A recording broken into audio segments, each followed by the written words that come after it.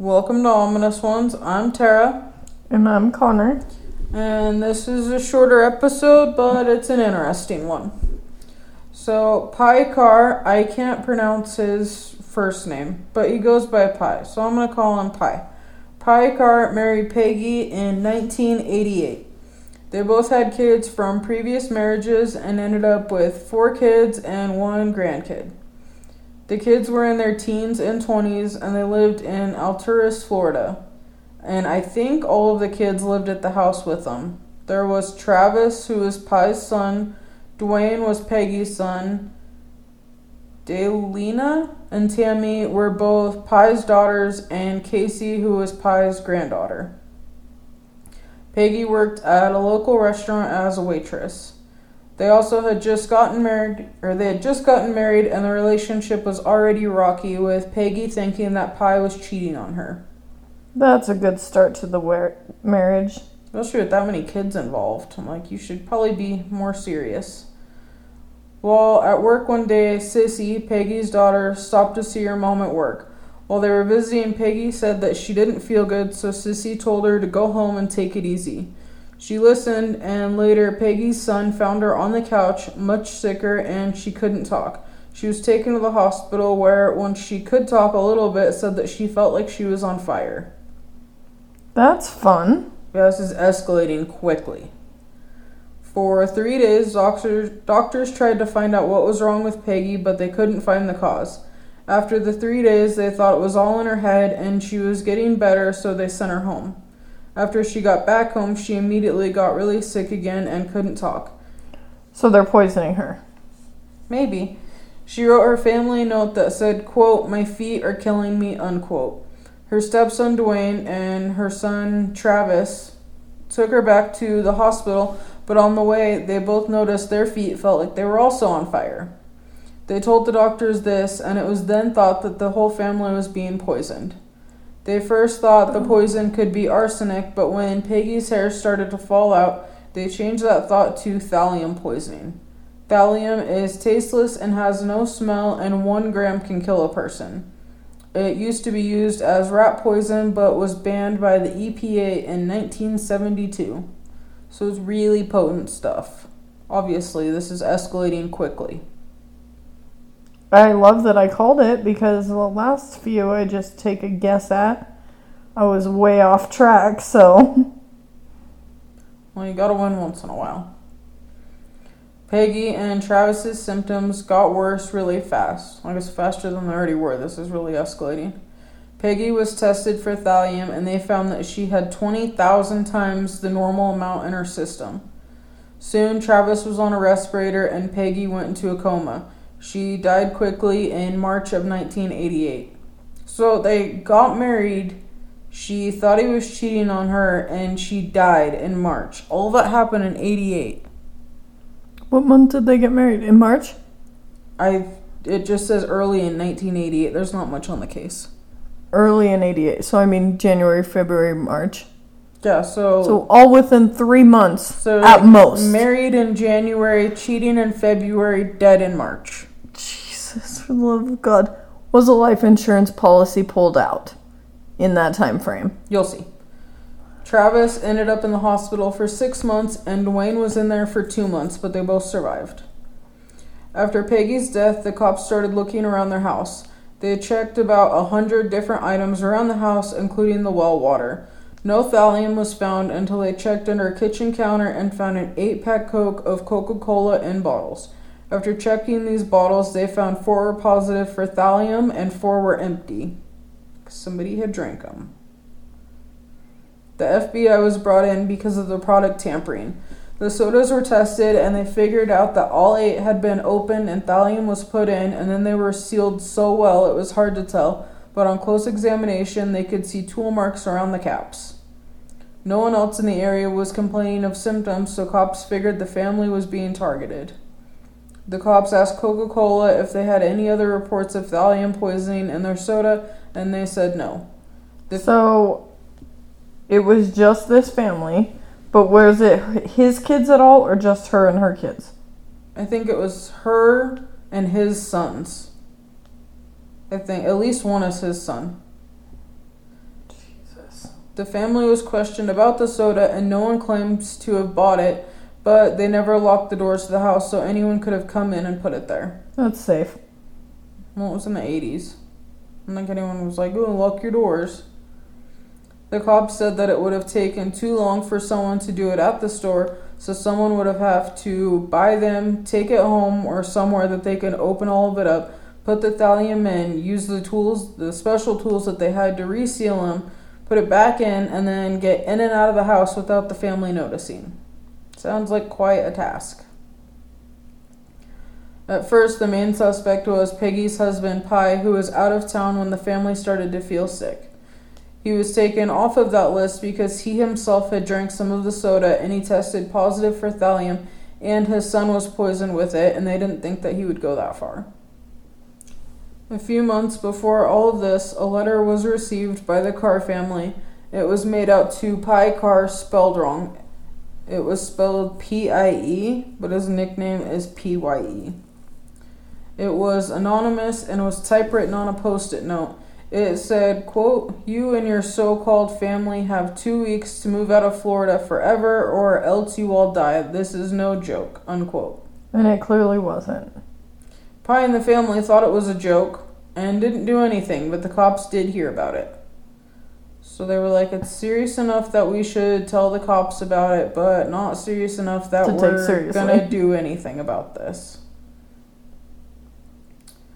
So with Pye off the top of the list, the cops started looking into the family's neighbors, specifically George Trapal. George lived next door to the family with his wife, Dr. Diane Carr, spelled the same, but oddly no relation to the neighbors. George was a self-taught chemist and was a freelance computer programmer who worked from home. His wife, Diana, was a doctor who specialized in orthopedic surgery and had majored in chemistry in college. People who knew the couple said Diana was the dominant one in their relationship and said George was pretty passive about everything. The couple was pretty smart and both belonged to Mensa. The Carr family. What is Mensa? It's like this club that really smart people belong to, and you have to have like such a high IQ, and they invite you into it. I don't think you can ask to be involved. It's for smart people. Okay. And they were both in it. The Carr family that was sick didn't believe George was capable of poisoning them, but did tell the cops they had problems with each other, but said the problems were really with Diana and not George. Except one time George had reported Pye to the zoning board after Pye built a room above his garage for his daughter and granddaughter. Pye had to pay a fine and the construction on the room was slowed down while he got the right permits, but I don't know if Pye knew that it was George who reported him. Because when they're asking him, like, oh, who do you think is poisoning you? He's like, I don't know, definitely not George. George wouldn't do that. But George did it. But Diana's a jerk and she's mean to us. The houses were kind of close together, but they had no other close neighbors. People said that the two families didn't get along and argued about a lot of stuff like loud music and fireworks going off all the time. The two who really didn't get along were Diana and Peggy's stepson, Dwayne, who lived with the Carrs. People remembered a big fight between Diana and Peggy about Dwayne and his, quote, bad behavior, unquote. 2 days before Peggy was taken to the hospital, Diana showed up to the Carrs' house and was yelling about their music. The family said she was freaking out much more than was actually necessary. Peggy just walked away from Diana, and Diana yelled at her, quote, "You won't get away with this," unquote.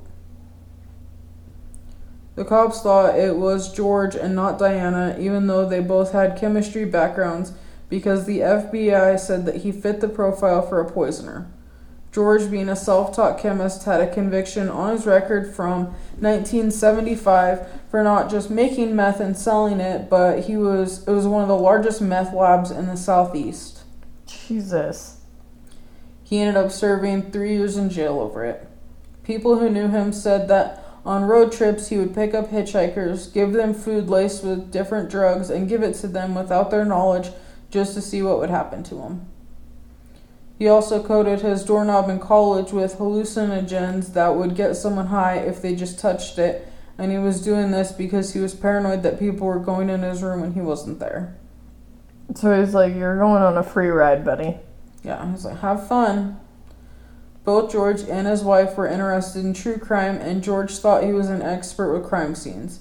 He would practice at Mensa meetings where they would have murder mystery parties where someone would set up a murder and crime scene and everyone else would have to try to solve it. A month before Peggy got sick, George and his wife set up one of these parties, and in the booklet he sent to the other Mensa members, he wrote, quote, "When a death threat appears on the doorstep, prudent people throw out all of their food and watch what they eat. Hardly anyone dies from magic. Most items on the doorstep are just a neighbor's way of saying, I don't like you, move or else," unquote. So, yeah, but the or else is what got them. That's mad shady. He was soon interviewed, and they said he was acting nervous and was complaining the whole time. They asked him if he knew why someone would want to hurt the Carr family, and he said, quote, "Someone must have wanted them to move out of the neighborhood," unquote. He was like, I don't know who did it, but They must have wanted them to move they bad. should have just probably left town, is all I'm saying. I don't know who did it. That's mad sus. Pretty much. The cops interviewed about 50 people that were friends and acquaintances of the family, but says George was the only one to make a comment like that, and it fit the weird post-it note. He told the cops he went to Diana's work with her all the time, so he wouldn't have had the time to sneak into their house to leave the sodas. The Carr family said that wasn't true, and he was actually always at his house. He also told the cops he didn't know anything about thallium, but they looked into it and that was a lie. When he got that meth conviction previously, they knew that he had been using a unique method and that it included thallium. So I'm like, that's not even a good lie. He thinks he's so smart. He's like, I don't know anything about thallium, but it's on his record that he had been using it in his meth. Were there a lot of junkies that were dropping dead too, or he was just not trying to kill them because he needed customers, so he didn't put it enough to kill them? I think it's the customer theory. One of the detectives, Susan Gorick, I think is how you say that, went undercover to get closer to George since the cops didn't have enough on him yet. She went under the name Sherry Ginn and pretended to be a Mensa member. The two got closer and she was invited to their house, usually alone with George because Diana worked so much. He never told her that he did it, but he did say that he couldn't stand people who weren't as smart as him. Susan, aka Sherry, also saw the book The Pale Horse, written by Agatha Christie, and in that book, the murderer killed his victims with thallium. Not evidence, but I'm like, that's odd. It was also found that the couple had a special BDSM room, which isn't relevant, but I found it strange enough to include it. Susan told George that she was divorcing her husband, and George told her that she should just poison him so she could get everything. She also learned that George made his own wine, and to do that, he used a special tool that would put lids and caps back onto bottles. This whole undercover operation lasted 2 years because George wouldn't confess. He would just say stuff like that, like get right up to him, be like, well, you should just poison your husband. Stuff like that, but yeah, it lasted 2 years because he wouldn't crack. Jesus. After 2 years, they finally got a break in the case when Diana wanted to move to start a new doctor practice. The couple moved to Sebring, Florida, and Susan moved into their old house, and since she knew them, she moved in before all of their stuff was out. So she was like, oh, you guys are moving? I need a new place. And they're like, great, move in, but our stuff isn't out. She's like, perfect, I can go through all your stuff then. That's fine. I needed new stuff. Perfect, I want your stuff. She brought in the crime scene techs where they found a ridiculous amount of chemicals, but not thallium, until some empty bottles were tested from the garage and some like dry evidence of it was at the bottom of one of them. After that, they went and arrested George, even with Diana trying to stop them. I guess she was being ridiculous and was like, he didn't do it, you can't take him, was like physically trying to stop them. Like Sarah. Yeah.